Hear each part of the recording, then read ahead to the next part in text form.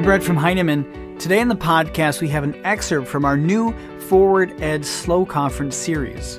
Today's conversation features Irene Fountas, Gay-Sue Pennell, and Cornelius Minor.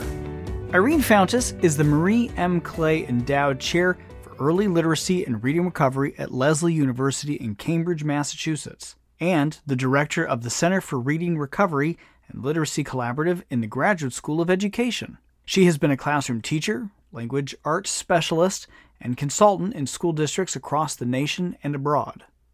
Gay-Sue Pennell is Professor Emerita in the School of Teaching and Learning at The Ohio State University and a member of the Reading Hall of Fame. She has extensive experience in classroom teaching, field-based research, and in developing comprehensive literacy systems. Cornelius Minor is a Brooklyn-based educator. He works with teachers, school leaders, and leaders of community-based organizations to support equity literacy reform. He is the author of We Got This: Equity, Access, and the Quest to Be Who Our Students Need Us to Be. Together, these authors discuss their vision and values around literacy instruction, providing encouragement to teachers and school leaders to always keep students at the center of their planning, teaching, and decision-making. This conversation is part of Heinemann's new video series, Forward Ed, Forward Together in Education. If you would like to watch the full videos of this and other conversations in the Forward Ed series, you can find them on the Heinemann Publishing Facebook page or YouTube channel.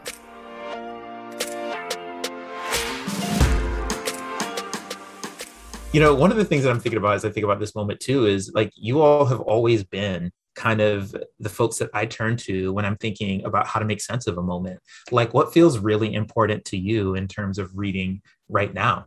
Simplistic solutions to complex issues, meaning, there is such a drive to, come up with one answer, one solution, and lose the complexity of educational systems, particularly for Black and Brown children, for poor children, children of poverty, so that we have schools that often shift to blame the children instead of look at the educational system and the results of what we're doing. I hope Gay and I can make more of a mark in that agenda. We're really trying, and our most recent work and thinking is very much targeted at school leaders because we're learning that the school leader's response, even in the example that you gave today, is precisely where much of the challenge is, because well-intended school leaders who are trying to implement with fidelity, that's another word I just think is a challenging one, are losing the complexity of the fact that children learn as individuals, and we are collectively responsible for the individuals who arrive at our door. And that means complex approaches to literacy learning and everything else, and looking at literacy in a broader lens, literacy in science and social studies and how kids are using literacy in their lives. So this, we're going to give you a script, we're going to give you a program, it's going to be the answer to everything, is a waste of money, resources, and in fact, insulting to teachers. So we're really targeting our work now to work more with administrators, coaches, people who take a leadership role in supporting teacher development. Gay, do you want to say more about that? And then we got questions for you, Cornelius. Well, what I was going to ask is, you have painted a picture of how you came into education as a teacher, as a very young beginning teacher. How did you begin to develop the values and the vision that you have today? Can you say anything about that journey? Absolutely. I think, and this is a word that I use often, but in many ways, it was like love. Like I watched kids falling in love with books, and I watched how that happened organically. And I watched how that happened in connection to their friends and in connection to their families and in connection to their experiences. And so every time I saw it happen, every time I saw a kid love a book, I just made the mental note. This is not how the curriculum told me that it would go, right? This is not how the script told me that it would go. And so after a while, I was like, I think I have enough schema as a teacher to cultivate the kind of love that I want to see in a reading classroom in ways that matter to kids. Like, and I remember the first time that I stepped away from a script that had been handed to me. There was a bodega across the street. I'm in New York City. So there was a bodega across the street with a very popular bodega owner. And if you're not in New York City, bodega is a small corner store, and everybody goes to the small corner store in the morning. So you are on a first name basis with the person that runs the corner store. And the guy that ran the corner store knew all of the sports scores. I was a few blocks away from Yankee Stadium, and he would know all of the sports scores from memory. He would just like read the paper and he'd internalize the whole sports page. And so you would walk in and he could quote the sports page. And I would watch kids in awe of him. Kids would be like, how did he do that? And I'm like, well, he did that by reading this sports page, and he did that by looking at this magazine or by checking this stat sheet. And kids would be like, well, I want to do that.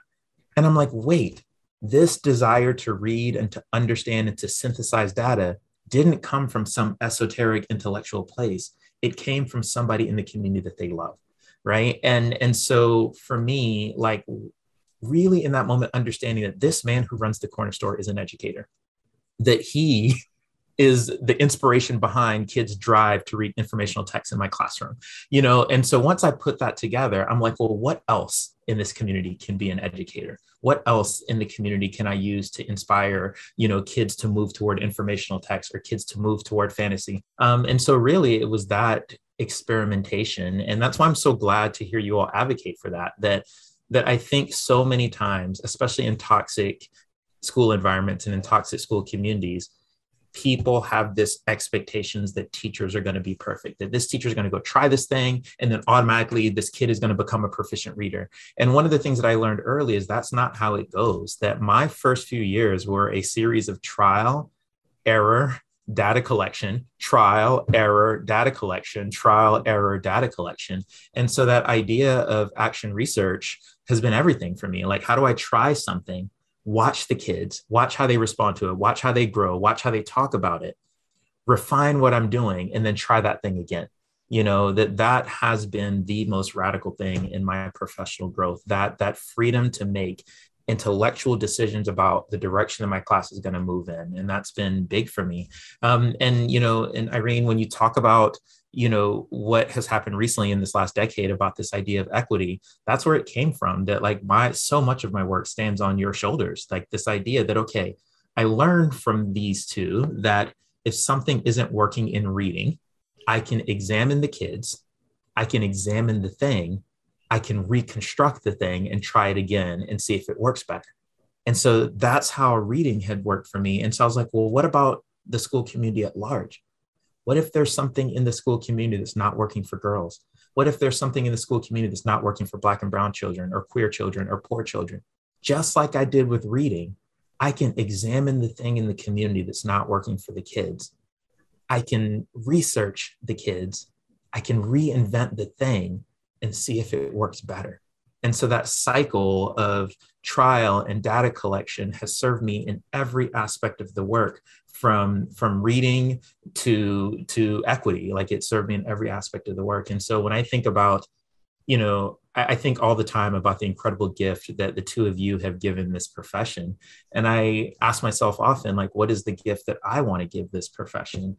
And that's what it is. It's that ability to really make decisions that are best for children, and that we make those decisions by researching children. And research doesn't have to be, you know, I go and do a book length study. Research can be, let me sit next to this kid today and talk to them about the choices that they're making in their book. Let me sit next to this kid and talk to them about how they feel about this character. Let me sit next to this kid and talk to them about how they feel about this vowel blend, right? You know, all of those, that's research. And that idea that I can observe and act and observe again and act has been an incredibly liberating one for me. And so that's where, you know, that's how kind of I went from, you know, that Cornelius to this one right now. And I think I'm still growing. What's coming through to me from this is that you really value what children bring to the process. I hate this, just always looking for something wrong with the child. And okay, now we know what it is. You're placing a true value on what the individual brings to the process, their thinking, their perspectives, what interests them, what they value, and the strengths could even be what they currently know about letters and sounds and need to know next. But it's that teacher ability to do that kind of, I had a friend who used to call it scientific teaching. And what she really meant was exactly what you said, is you're doing your own research and you're learning from your teaching. And take it to the leadership level, same thing. You can learn from what you do, so that every year, everybody ought to get a little bit better at what we do. And it's exciting. I think I think about longevity and what it means to turn a job into a career. And for me, it's that curiosity. It's like, okay, here's what I did last time I did fantasy with kids.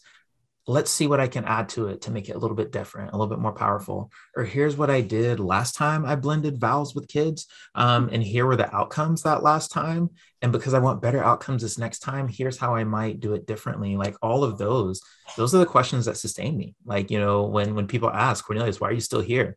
It's that curiosity. That's, oh, well, I think if I do it one more time, I can get this like new result if I try it this other way. And so that's been really exciting for me. And then the idea too, of just allowing kids to bring all of their discoveries with them. One of my favorite things to do is to talk to kids about what they think letters can do, or what they think, sounds can do. And then trying on different letters and sounds, and be like, oh gosh, you come with this great understanding of the letter Q. And so here's all this really cool stuff that we get to do now that you've come with this really beautiful understanding. Or you have these really big questions about what that U is doing after the letter Q. And so now we can explore all these words and have fun with these big questions.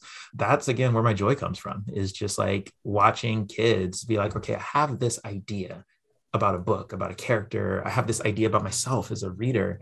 What do you think, Mr. Miner? Could we try this? Those are the fun things. So Cornelius, I've been thinking as you were talking that you are implied in what you're saying is that you, the teacher, and of course other teachers would need to have strong content knowledge about texts and genre and alphabetic system, so that your decisions that honor where children are and keep them with a sense of agency and drive about their learning is also moving in a direction, because you have a roadmap of where it is you want to take them. Because I think there is this tension between what students can do and what they need to be able to know and be able to do to be competent in the world. And, that's a reality that we face in schools. And, I know you do a lot of work with the middle school kids, and what you're seeing is in many ways the results of the elementary system, meaning the children arrived in the middle school and this is what they know and can do. And the role of the middle school teachers is to take them from there. One of the things that has troubled me in elementary schools is this quick move to departmentalized programs as early as they can to, quote, get them ready for middle school. And I'm sitting here thinking that you have, 25 students for, I don't know how long a period is in your middle school, but I'm guessing it's minutes, under an hour. Yeah.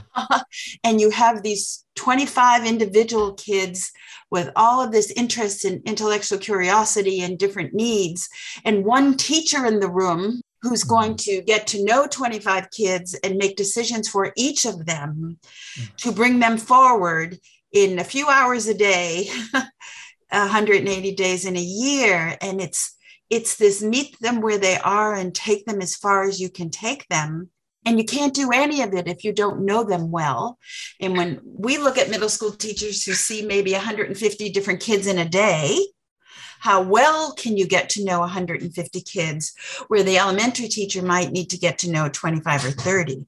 So this shift from our vision of what can happen in elementary schools and the reality of what happens in the middle school, I think is a challenge for the educational system. I would be holding off departmentalization as long as I could in order to know the whole child and to be able to make those kinds of decisions that are supportive to the child, to the whole child.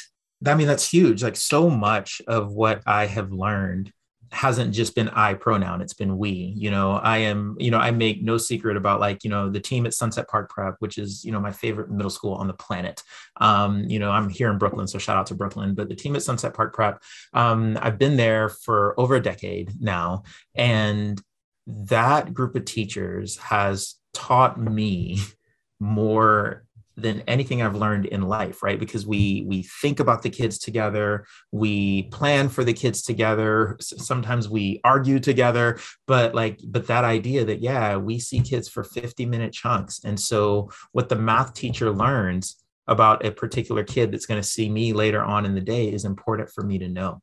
And so we share that data across teams. And one of the things that has been really powerful, and I love how you talked about teacher content knowledge, we also have had to share our professional learning together. That if I learn a thing about how a kid can practice reading a text, then I take what I learn about practice and I might share it with the social studies teacher so that they can think about how they might repurpose and apply that to practice. If I learn a thing about decoding words, I might share that with the science teacher because kids are going to run into the same decoding issues in science. And so I love your idea there of, teacher learning is really, really important.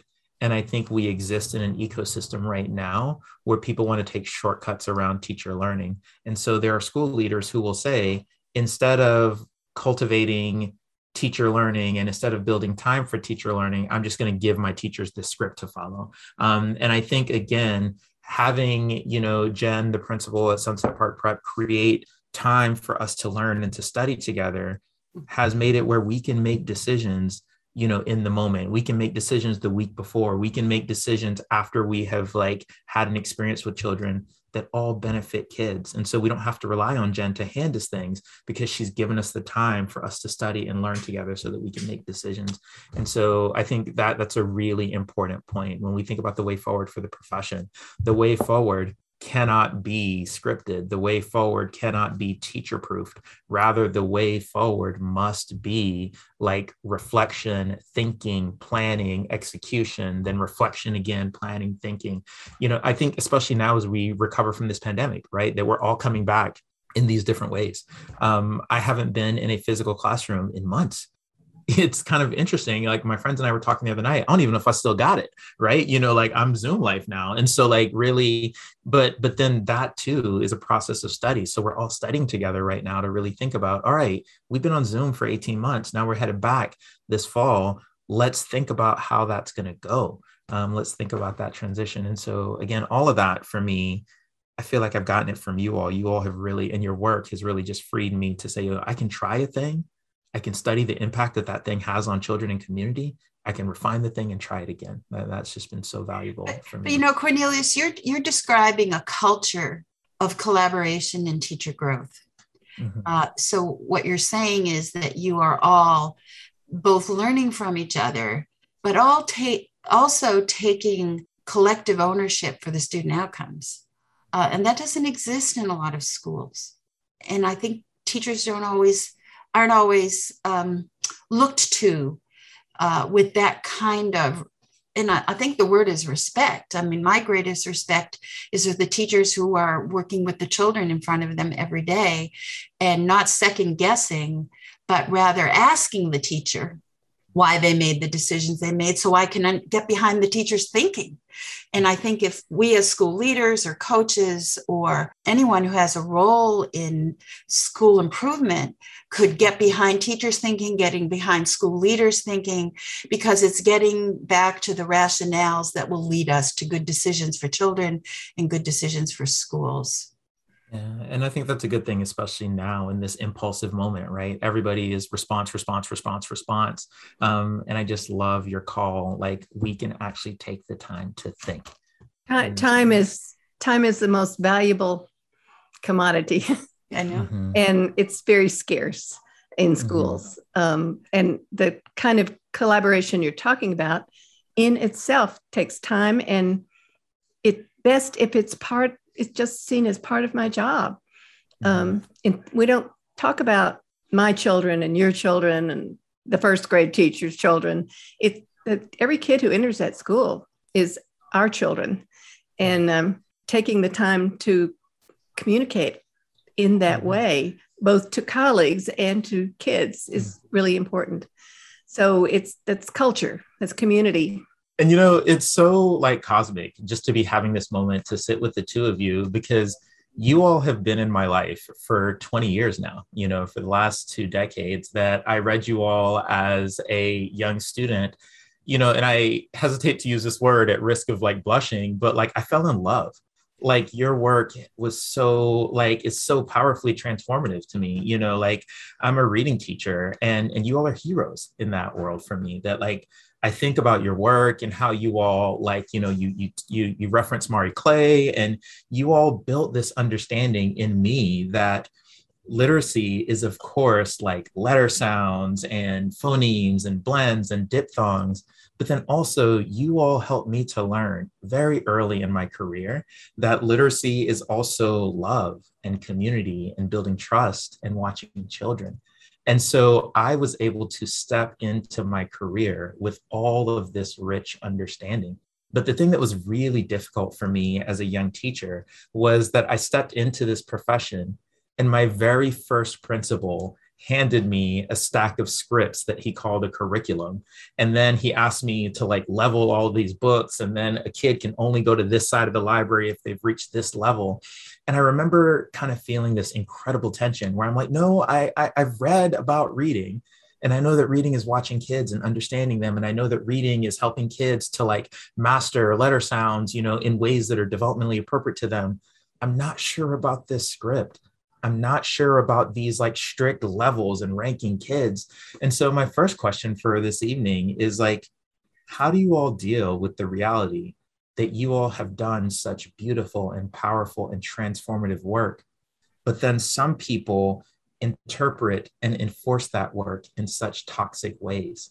I think this, Cornelius, you've put your finger on a real problem, and one that is pretty distressing to us.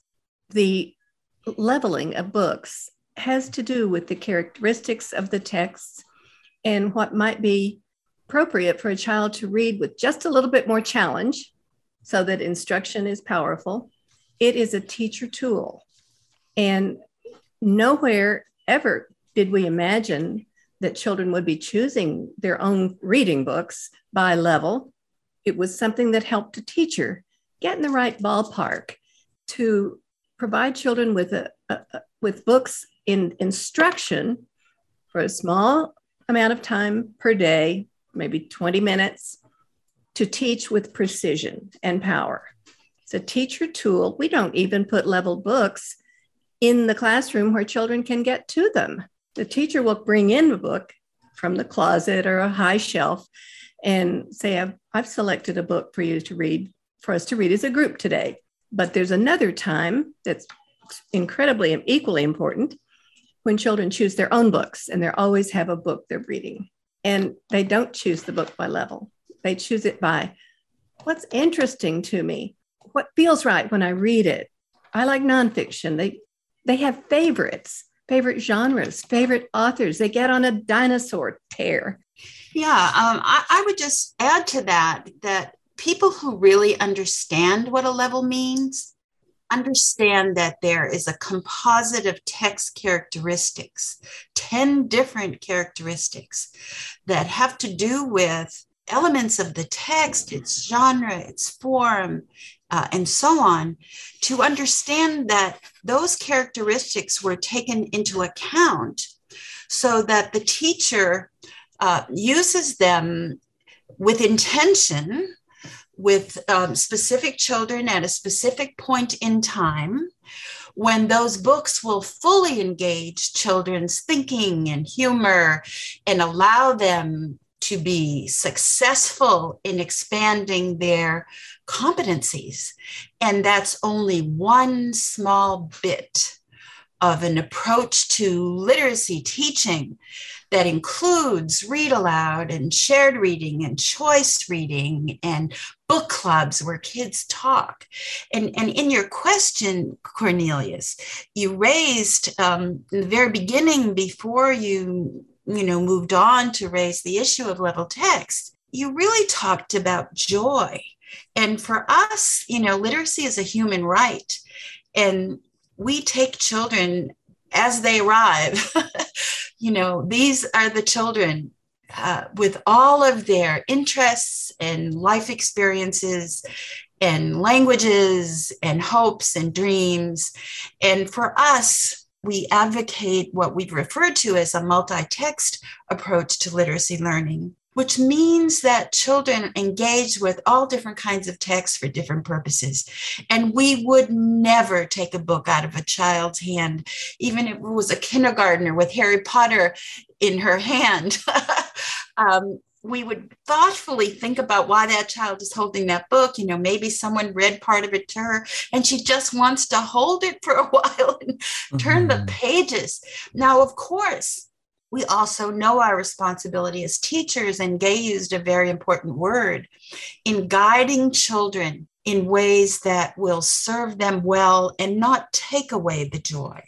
So taking children as they arrive means for us, and certainly the root of Marie Clay's work, was observation, systematic observation of children's language, their writing, their hopes, their dreams, knowing the child. And child-centered teaching is very important to us because it means that the teacher who knows the child well will teach the child best. You also did use the word scripts. And I think we should talk about scripts, Gay, a little bit, and Cornelius, because there are scripts and there is guidance for teachers. And what we learned early on is that teachers who had not engaged in authentic literacy teaching with children were doing things like relying on workbooks and work papers and using novels and having kids answer questions after every chapter. And we found that teachers wanted more support in knowing what a book club would feel like and sound like, some guidance to get the kids started, some ways of introducing a leveled book to a group that would give children a good frame for what they were going to read, or an example of how to engage in interactive read aloud in a way that really promoted children's thinking in meaningful ways. So over our career, we've not only been involved in developing what we think are beautiful, complex texts, but we've also worked, in fact, it takes years to develop leveled texts that reflect the kind of control that would allow children to make progress over time by having books that are tailored to their learning at a particular moment.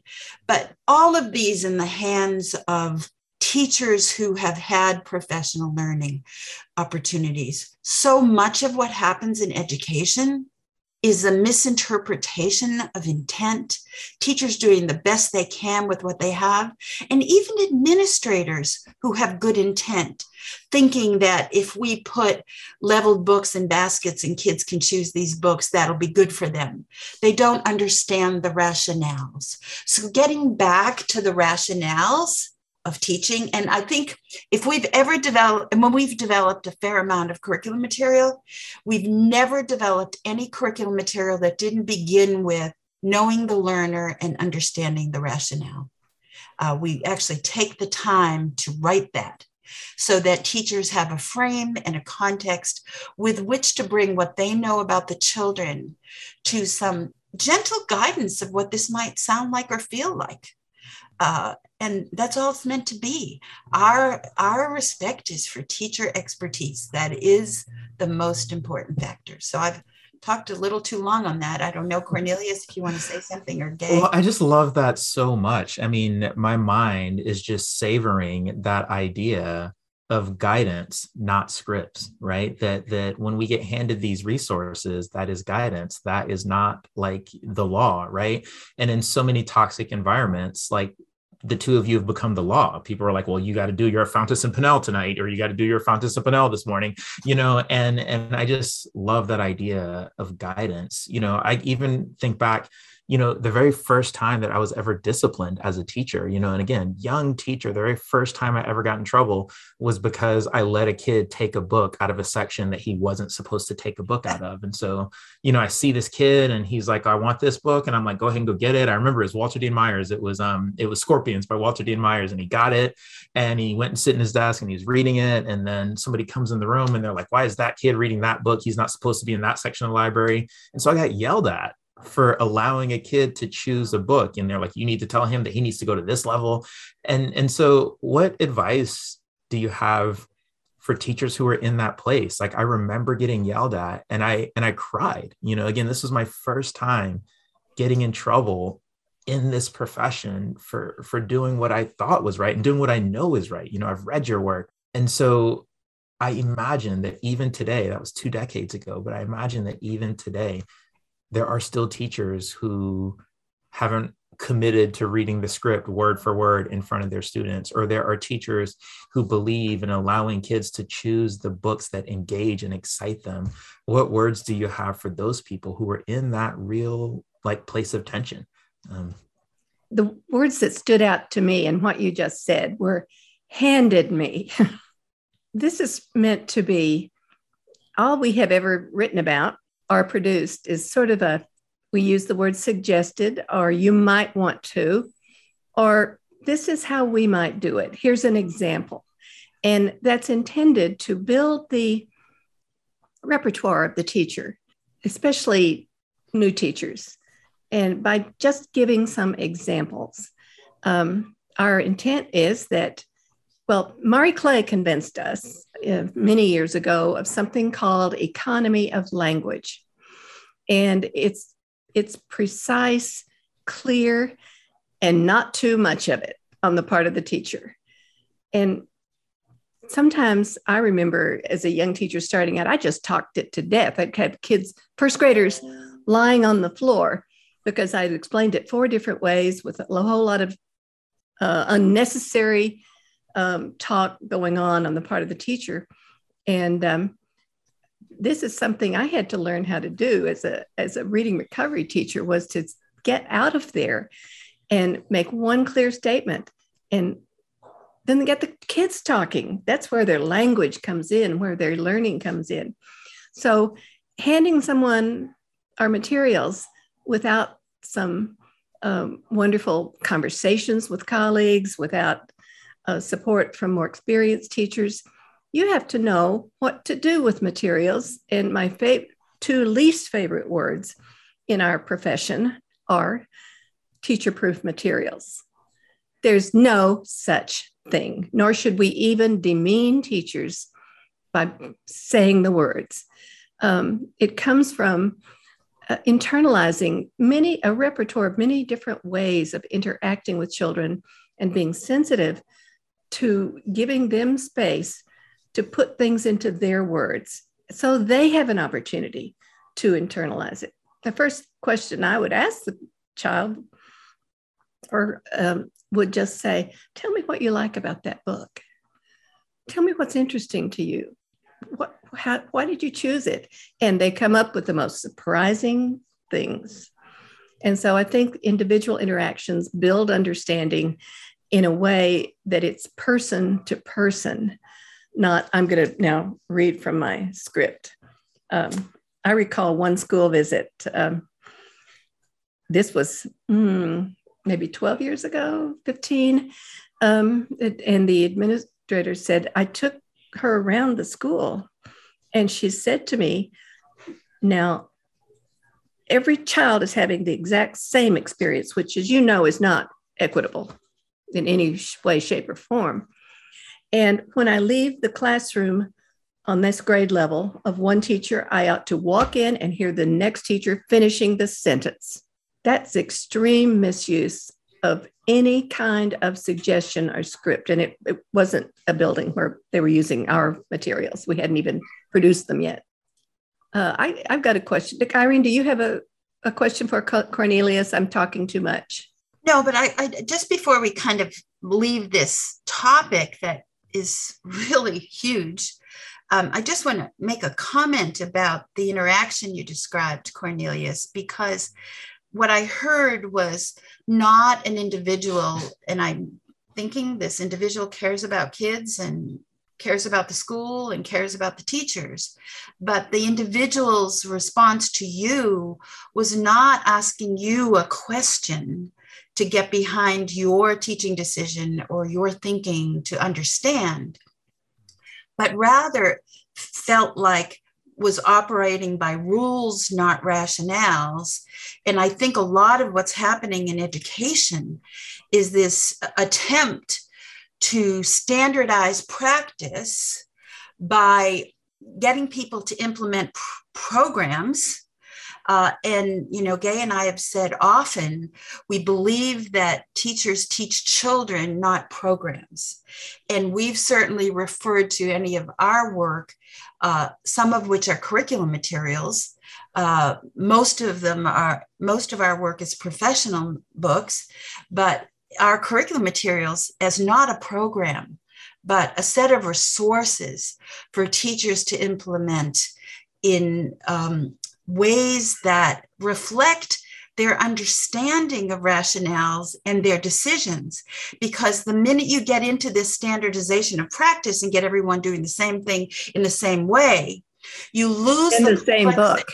In the same book, you lose the complexity of learning. And if we even just go back to level text, the whole idea was to make these short little books where teachers could choose a particular book instead of read the next book story in the textbook. So that was disbanding textbooks, disbanding every kid reading books in the same sequence, but rather allowing teachers to address the complexity of kids needing more or less, but changing not simply what teachers do. And I think that's where we lose it. We're not about changing what teachers do. Our hope and dream is that we can help teachers shift the way they think about what they do so that they have good rationales for their decisions. That's a big mind shift. We've talked a lot today about child-centered instruction and responding to individuals and their uniqueness and their strengths and building on strengths. What do you think is the role of whole group and small group teaching in schools? And I know that might differ middle school versus elementary, but I think this is a reality for one teacher in a classroom, and be really curious about your thoughts. Absolutely. And so I think first, it's important to establish, when I think whole group and small group, I don't necessarily think about it in binary terms. So I don't think either or. It's either whole group or it's small group. I don't think in that way. I don't think binaries serve anyone. But I like to think of it as what we typically call whole group. I ask the question, what is the direction that I'm moving the class in? And what do I need to demonstrate for them in terms of literacy so that they continue to move in that direction at a steady pace? So that's how I determine my lesson. So what's the overall direction that I need to move this class in? And then what do I need to demonstrate for them in a workshop setting, right? So that they can move in that direction. So that direction might be, I need to model for kids how to think critically about character. That's the direction we're moving in. And so in order to move in that direction today, I'm going to model for them how to pay specific attention to what a character says and make inferences about who that person is. And so that question, that's what I ask myself. Again, what's the overall direction that we're moving in? And then what do I need to model for them today so that we can move in that direction? So that kind of dictates kind of what I would call, I guess, my whole group, right? But here's what happens when you model for kids. That kids have these ahas, or kids have these moments, right? And so a kid might say, oh, you're talking about how characters talk to one another. My uncle speaks in this way. So now I can make the inference that my uncle must be the kind of person who. And so then I take a quick mental note of that. So when I go talk to this kid later on today individually, this kid's schema for understanding character analysis is going to flow through their understanding of their uncle. And so that's a quick mental note that I might make. Right. And I might go work with that kid 10 minutes from now during independent reading time. Or another kid might chime in and be like, my uncle's the exact same way, and so is my granddad. And so now I'm collecting the data. That's 3 kids whose schema for understanding character runs through their family. And so what that might communicate to me is like, oh my gosh, this isn't a single kid thing. This might be a small group thing where I can gather these 3 students who all understand character analysis through the lens of their families, and I can help them to work on this. And so that might tell me that this needs to be a small group. Or what might happen is the classroom might completely erupt, and now everybody's talking about their family. So now I've lost control of the lesson and everybody's talking about their family. But it's interesting, that verb control. That verb control is a really colonial verb. I haven't lost control of the lesson. They have taken the learning for themselves. Mm-hmm. And so now I'm like, okay, so now this is a moment where I need to pivot away from talking about character explicitly, and I need to pivot toward talking about how we understand family, and then make the very specific connections to character analysis. So when I plan, I don't plan, here's going to be my small group, here's going to be my like one-on-one conference, here's going to be my whole group. I plan, what's the direction I'm going to move kids in? What do I need to model for them?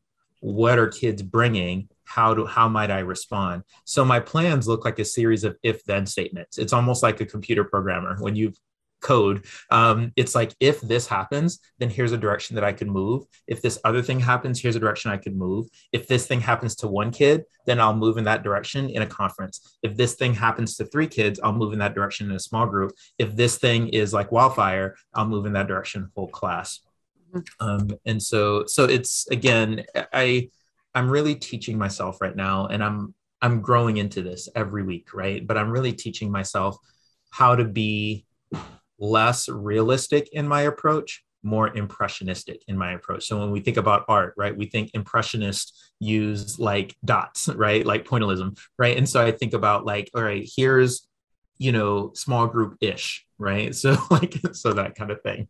Teaching is complex, isn't it? Yeah.